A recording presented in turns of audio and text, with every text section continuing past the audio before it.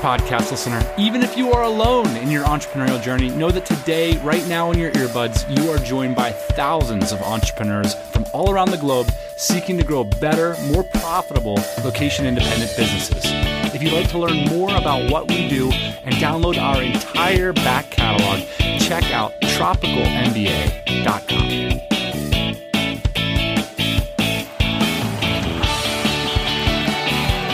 It's the TMBA podcast. What are our core beliefs here? We believe in Barcelona and bicycles. New show. We are in person, which I don't think has much of a net effect on the podcast, except it's more difficult for our sound engineer. We'll let them decide, the listener. I enjoy it. This show is all about financial freedom and flexibility through entrepreneurship. We've been doing it for a long time, man. We got started in 2006. I really started drinking the entrepreneurial Kool-Aid. You know what the moment was for me? The moment was right after I got a big raise. Mm-hmm. Sometimes it's when you get what you want that you realize it's not what you wanted. And so I sort of thought that making a lot of money would get me what I wanted. I'm like, man, and now I can start making moves. And then I was like, I'm not making any moves. There's nothing that's happening. I'm basically in the same position that I was in before. And that's when I started discovering entrepreneurs through blogs. And I was like, that's interesting. Because if you start a software company, if you start an e-commerce company, you can live somewhere else for a while if you think it's cool. You know, you can take Wednesday off. Favorite day of the week to take off. I'm trying to think of my moment when I knew that I had to become an entrepreneur. Dude, you were always an entrepreneur. I was. You're like I can't believe you even had a job. You know, like when you were in San Diego, you were always the guy with like extra cash because you had like these gigs on the weekends. You were parking cars. You were a busboy at a fancy restaurant. And then you would invite us, give us free food and stuff. You were like the consistent hustler. I think I had a moment. It was kind of similar to yours, which is, you know, we call it the corner office test. You look down the hallway, you see the office on the corner, like that is as far as there is to go. That's the biggest office, the best view. I thought like, oh man, like I went to school for 4 years with like the hope that like 10 years from now I make it down to that office. And then like I can already see out of those windows, like when I walk by. Do I need to really be sitting at that desk? Like the absurdity of like plopping yourself in the middle of an office and having to battle yourself just to have a view of the outside. Of the parking lot, by the way. That was like my entire inherited reality. And I believed it. I was so stuck. And then you read about these entrepreneurs and you're like, is that for real? It's hard to like imagine yourself in that position. And for me, and we're going to get to a little bit of this today on the pod, but it wasn't until I started doing some entrepreneurial things and meeting entrepreneurial people where I was like, you know what? They're not like that much different from me. And they just have a different belief about the world. Like they can go make money themselves on their own terms. Like that's a self-belief that they had because they had done certain things that I hadn't done.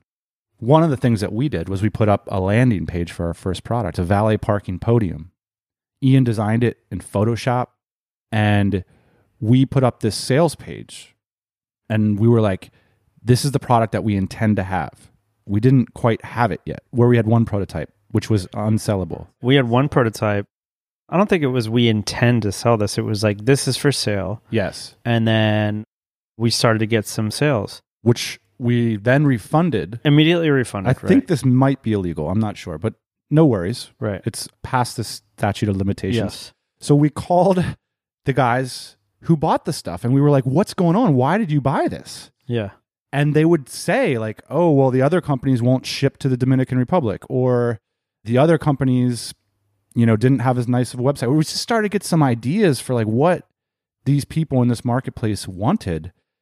We had gotten to the point where we were making $13,000 a month. This was many months later after 6 months of you were working full time on it. I'm working every night and weekend on it. And you're paying your cost of goods and everything. There was basically no real money left for anybody. And I was like, fuck it, I'm quitting.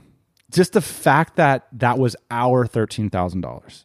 I was like, I'm sleeping on mom's couch and I'm making 13 into 26. And then it went a lot bigger than that. But it wouldn't have gone bigger than that if we were subjected to this thing that we're going to talk about today. That's right. Which is analysis paralysis. Today, we're going to talk about one of our most daunting afflictions in the entrepreneurial community. Believe it or not, there's a Wikipedia entry for this. As we were discussing, what is analysis paralysis? Turns out this is actually a real thing that we didn't come up with. This is a problem, and it's been around for a long time. Yeah. I want to roll a clip from an interview I did a few weeks ago. I was listening to the show and other shows like this and going on blogs a lot. And I think what I came to is analysis paralysis, which prevented me from taking action. And I think it happens a lot because you feel very productive reading about stuff and learning it, when in reality, I realized later that if you just do it first and then fix the mistakes afterwards, it works out a lot better. So that was Neil Parekh, who has a really cool business, made this, and we recently had him on the show. That was his parting shot. Man, analysis paralysis. I wish I wouldn't have gotten so caught up in it. So what we're going to do today is we're going to talk about what it is. We're going to round out this concept, how it affects us, and then talk about some ways we can battle it for the better.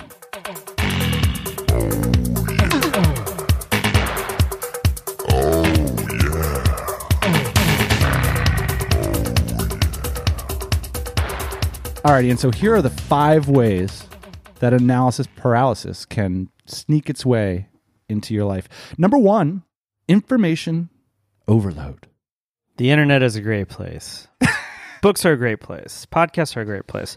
The problem these days is that there's almost no limit on how much you can learn because there's no limit on the information. Let me put this into context for you. When we were first starting our company back in 2006, a physical company, we were making valet parking podiums. Dan, how much information do you think there is on the web about making valet parking podiums? None. There's absolutely zero. I don't think I even found a half of a plan. So for us, what had to happen was, first we had to go look at the competitors' products. Then we had to sit down and design it. I could have seen where there would have been a little bit of analysis paralysis around the software, but we already had a piece of software.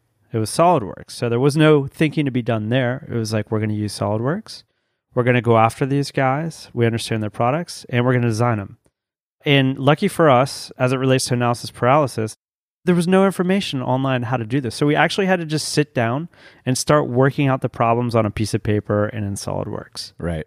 And, for a lot of these businesses that people are starting today, especially online, especially information-based businesses, there's a lot of information, endless information on how to do it. And you can literally read about how to start a business, listen to this podcast, whatever it is, until you're dead. Here's the thing. That information, the information that you talk about with information overload, is not the right information.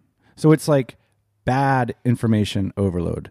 Because you're never going to hear, like, say a professional skateboarder is never going to say, you know what? Because I've been skateboarding every day for the last 10 years, I've got too much good information about how to control my body around a skateboard. No, he's got good information overload. In fact, that skateboarder should probably go out and practice more because they're going to become a better skateboarder. That's the sort of information that you need if you want to be successful. Now, I think about, like, back to my Philosophy 101 course. You've got, like, the world of things in and of themselves, and then you've got, like, the ways in which we talk about all that real stuff. Well, as an entrepreneur, your role is to be in the real world. Your role isn't to live in this ideal world where people are trying to describe things in and of themselves. You actually need to be doing the things in and of themselves. And so that's why this information overload idea does not apply to people who are in the game. There is no way that someone that's in the business of manufacturing is going to say, it really sucks to get reports about the volume of trading from China in my industry. No. You want that information. So for me, it's really not an issue of volume of information. It's an issue of quality. And so then it just comes down to this. Is listening to a podcast like this quality information when it comes to being an entrepreneur? Probably not.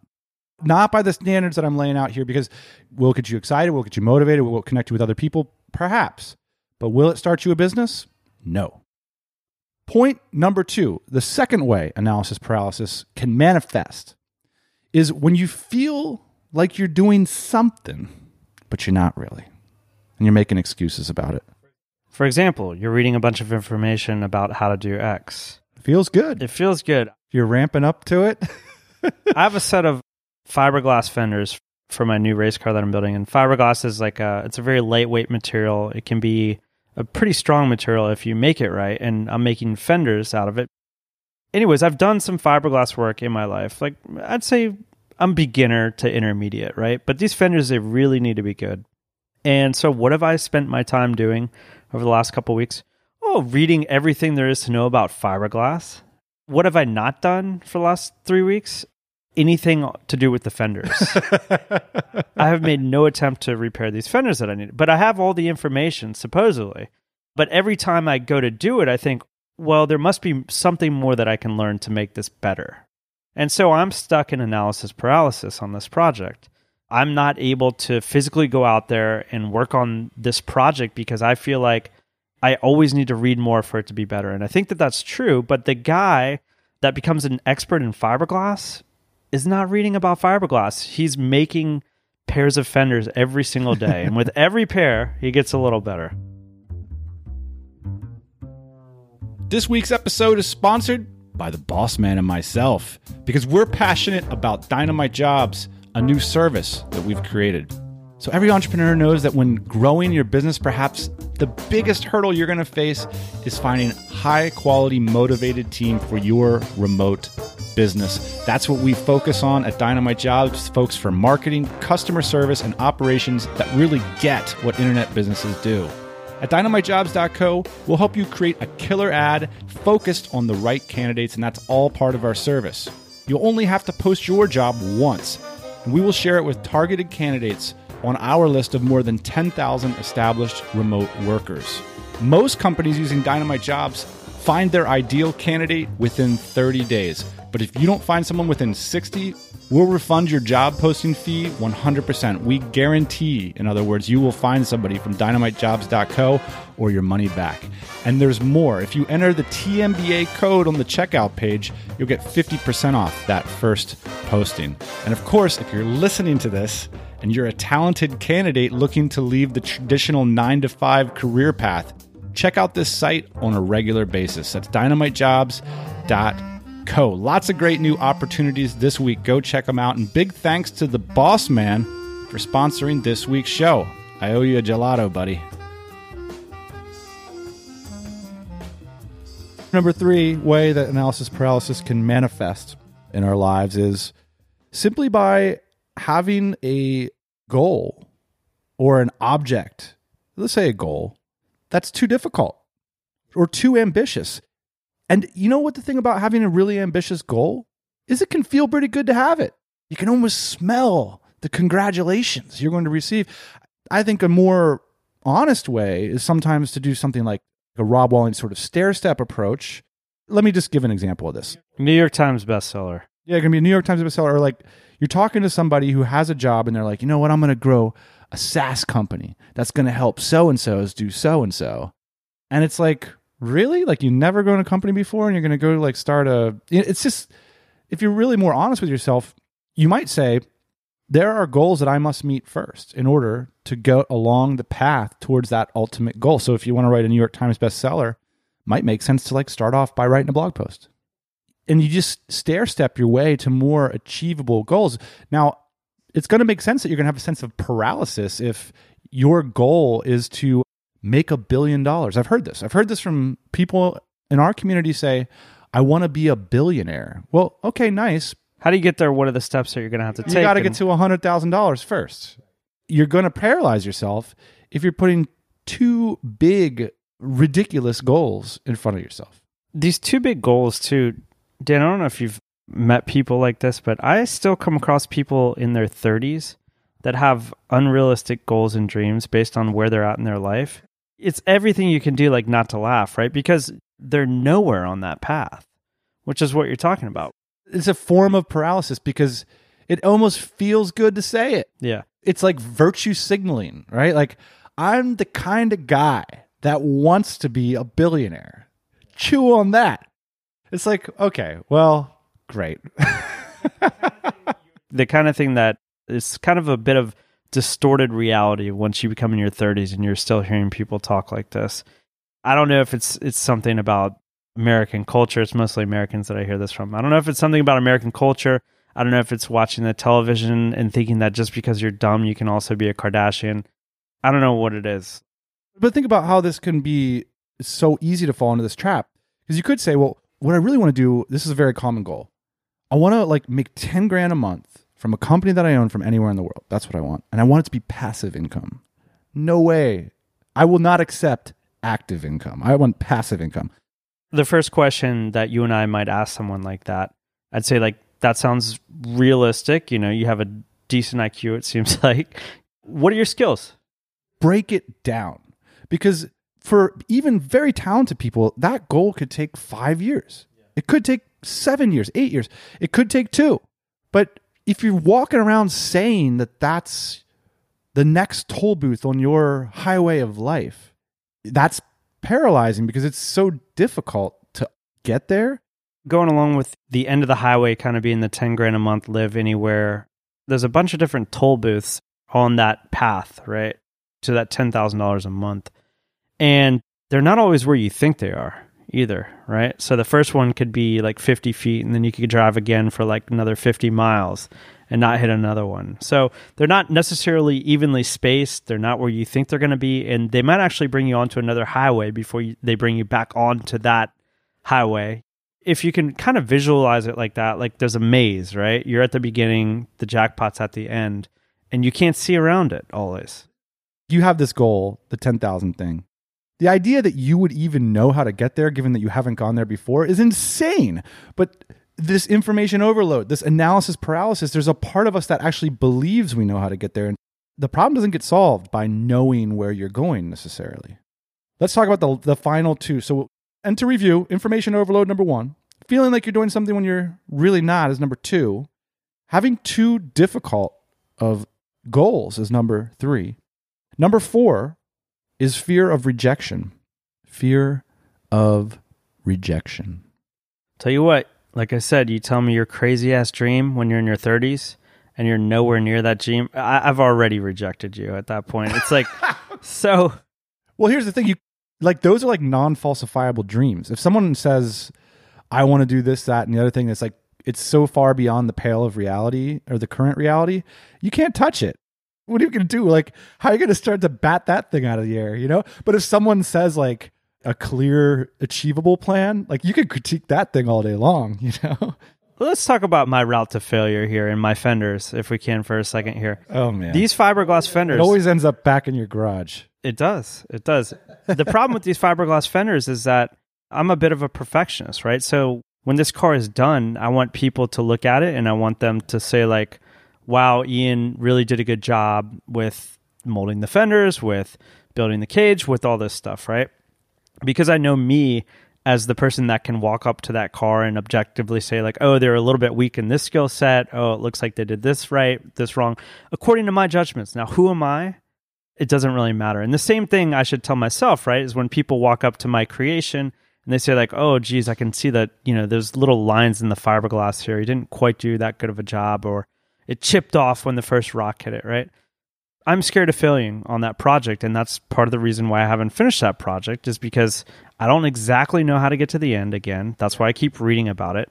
And I fear that whatever I do create is not going to be the best it could be. And the reality is that's true. Like, this is the first set of fenders that I've tried to do this with, and it's not going to be the best by anybody's standard, right? So I need to get over that idea that this is going to be a perfect creation, because it's not. It's my first one. It's worth saying that this is closely related to imposter syndrome, which we can get to a little bit. I worry about imposter syndrome sometimes a little bit. Yeah. I think there's so much pressure for people to be experts, for people to know what they're doing. And I just wish, like, you know, get rid of that pressure. You know what the biggest mistake people make with their talks? I've reviewed hundreds of conference talks. Presentations, yeah. Presentations. The biggest mistake people make is they go up there and they try to be experts. You don't need to be an expert. What you need to do, stop telling us what you think. Go up there and tell us what you did. and tell us what other people did. Tell us some stories and back it up with data, and then maybe offer some implications. But I don't know, this idea that you got to go up there and you got to, always be an expert. It's so much pressure. You can't really live up to it. And it's not really that satisfying for the audience either, because I kind of know you're not that much of an expert. And that's the most embarrassing part of becoming an expert on stage, is that there's actually 10 other experts who probably know more than you that are sitting in the audience. Now, if you go up there, and this is kind of a tangent, but if you go up there and just tell people what you know and what you've learned and what you did, not necessarily what you think, right? Then you're going to draw those people out. So at the end of the conversation, at the end of the presentation, they're going to come up to you and they're going to say like, hey man, I had this similar experience, but actually this is the way I solved it, or this is what happened. Whereas if you go up there and you become a guru, I think you're going to be at odds with a lot of people. That being said, the imposter syndrome is real. Particularly among smart people, right? Totally. It's like you need a little bit of dumb in you to go up there and be the world-leading expert on how to live a great life. I'm sorry, but if you're the world-leading expert on how to live a great life, you dumb. You don't know anything. I am at an age now where I can feel definitive about certain things. Number one, that's dumb. Number two, all the wisest people that I've met in my life would never come close to going anywhere near that position in life.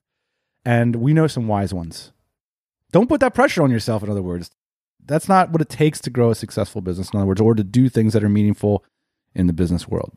Getting back to this idea of fear, for sure, you're going to fail. There's no doubt about that. You're going to fail in many ways, but as we say, it's like best to fail forward, right?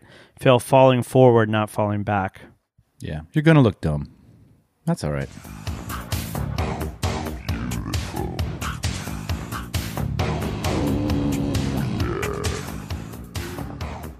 All right, number 5 way that analysis paralysis can manifest itself is by seeking validation.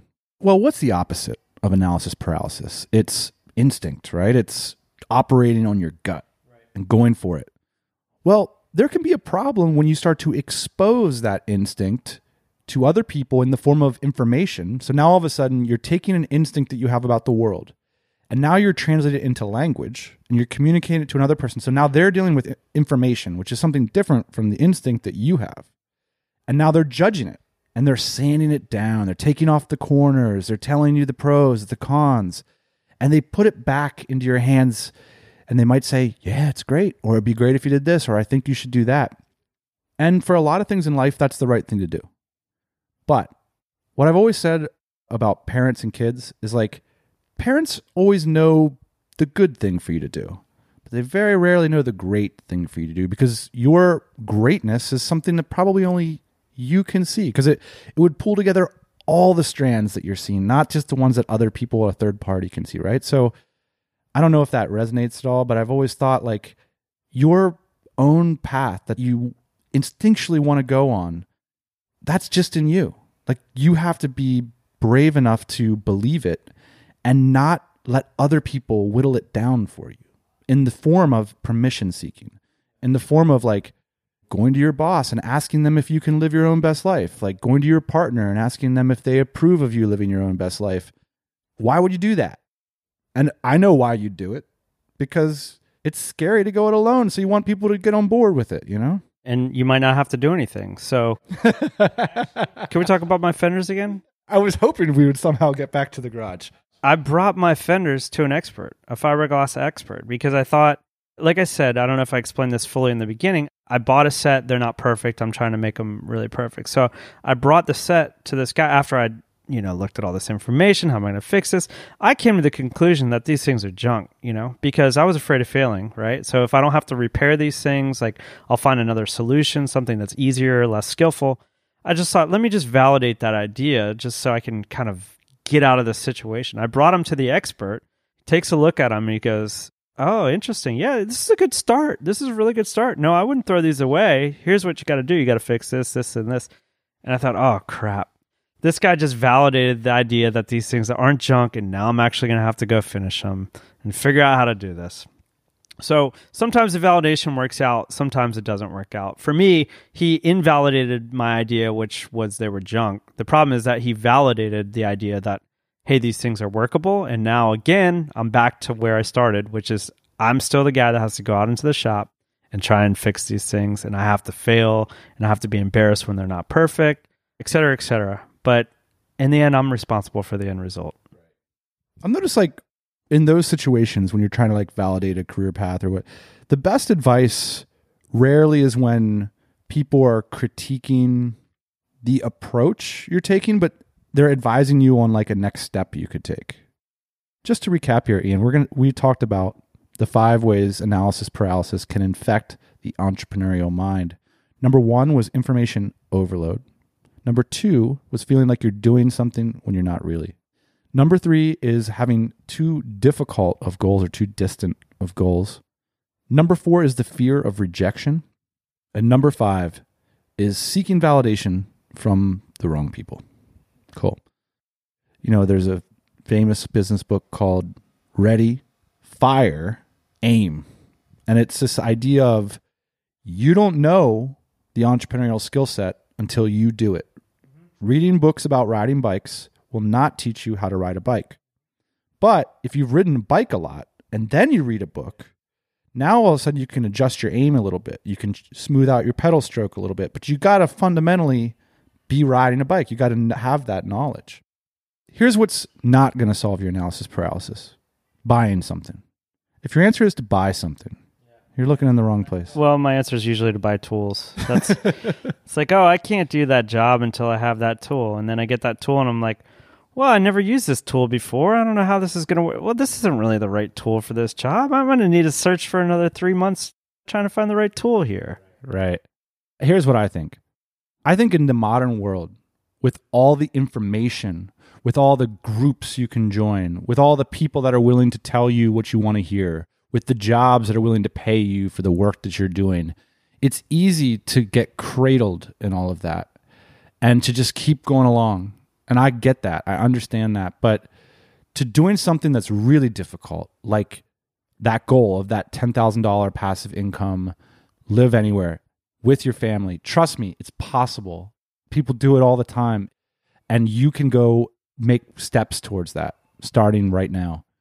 But it takes a bravery, it takes courage, and it takes an honesty with yourself about what those next steps are going to be. A lot of what we talked about in the first 5 points about how this manifests, it's like when you hold 2 ideas in your mind that they're incompatible. At one point, you have to flush one of them down the toilet and let the other one flourish. You know, a lot of people, they want to start a business, but, they still want to make like a good salary at the same time. You know, it's like they don't want to have to take any risks. They want other people to like cover the risks for them. You know, these are like incompatible ideas. You're just going to be in that paralysis zone, and probably reading blog posts is a lot of fun. Talking to people about your big plans, that's great. You know, it's a lot more fun talking to people when you're actually in action. Then they can help you. My number 1 tip for analysis paralysis, honestly, like the story that I've told today, is just stay off the internet for the most part. I'm serious about that. Like, what do you mean? I spend less and less time every year on the internet. The internet for me started as a tool, became an entertainment device in a lot of different ways, and now I'm trying to get myself back to where it's a tool, where I use it as a resource, or sometimes to buy things. You know, I think that that's also valuable, but I use it as needed, right? So like, I can't tell you the amount of forums that I've been on in my life where I've gone through this experience instead of just walking outside and actually doing what everyone was talking about, right? I don't relate to any of this shit because to me, reading articles about growing business is a lot of fun. It's not a problem. Well, a lot of people use it as a procrastination device, right? A lot of people have analysis paralysis. And what I'm essentially saying is like, if you're a person that's susceptible to this kind of stuff, like analysis paralysis, you have a tendency to procrastinate, like I might, stay off the internet. Like, don't go to your naughty place. You got to be honest with yourself. Like, do not conflate reading about things as doing things. Yeah. They are different things. You know, entrepreneurship is fun. Doing business is fun. That's why I'm never going to join some online gaming thing, because I got my own online game. I'm an entrepreneur. I run a business. Go do it. Don't be so scared of it. You're going to be rejected. You're going to be stupid. That's part of the game. Part of the game is not knowing where your goals are, not knowing how to get there, not knowing where the next toll booth on the road is. Those are all parts of the entrepreneurial life. They are uncertainty. And those are the things that make people uncomfortable. That's the reason why entrepreneurs are at the edge of society, and a very appealing one at that. An edge where they get to define where society goes and where their own lives go. And it's not an easy place to get to because most people want to be told what to do. Most people want to know what's going to happen.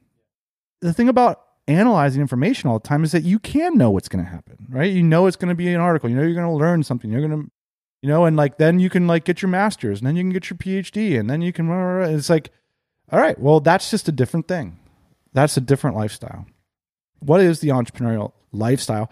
It's doing shit and then hanging around other people who do shit too, because that's an exclusive club right there. That's the kind of club I want to be in, which is we both did this difficult thing and now we can relate to each other about that.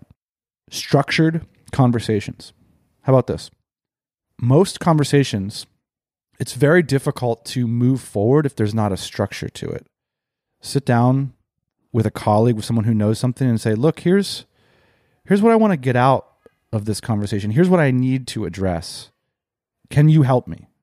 And give structured feedback about your goals, about what you're trying to do, about your hypothesis, how you're going to test it. This is like a wonderful form of self-care. Most people, they imagine the sorts of conversations so many people have that you just bounce in, you bounce out, how are you? What's your plan? Oh yeah. 9 times out of 10, someone says to you an unrealistic plan that they have for their career. You don't say anything. Why would you, right?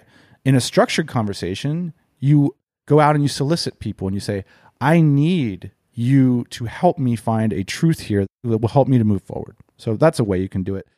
For me, there's this power of the deadline. You're not a gardener, are you? You don't strike me as a gardener. In fact, I'm at your place right now. There is no garden. But let me tell you, I've put a couple seeds into the ground. And if you don't get it done in the right season, you just don't have plants, flowers, vegetables, whatever it might be. On the internet, there doesn't seem to be a deadline a lot of times, does there? No. And in our lives, there doesn't seem to be a deadline, right? Especially if you're young, you're going to live forever. You're going to have plenty of time to do these things. But the truth is that there is a clock running. It's running on the internet. It's running in your garden. It's running in your life. As I get older, I realize how fast mine is going. And the fact that if you do actually want to accomplish something, you need to put those seeds in the ground when it makes sense and when they're actually going to grow that year.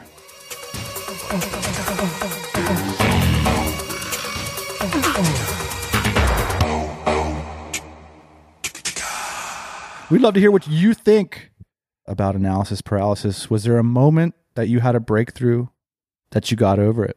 I'd be curious to hear what the listener stories are on that. I definitely can relate to this one, man. We'll be back as always next Thursday morning, 8 a.m. Eastern Standard Time.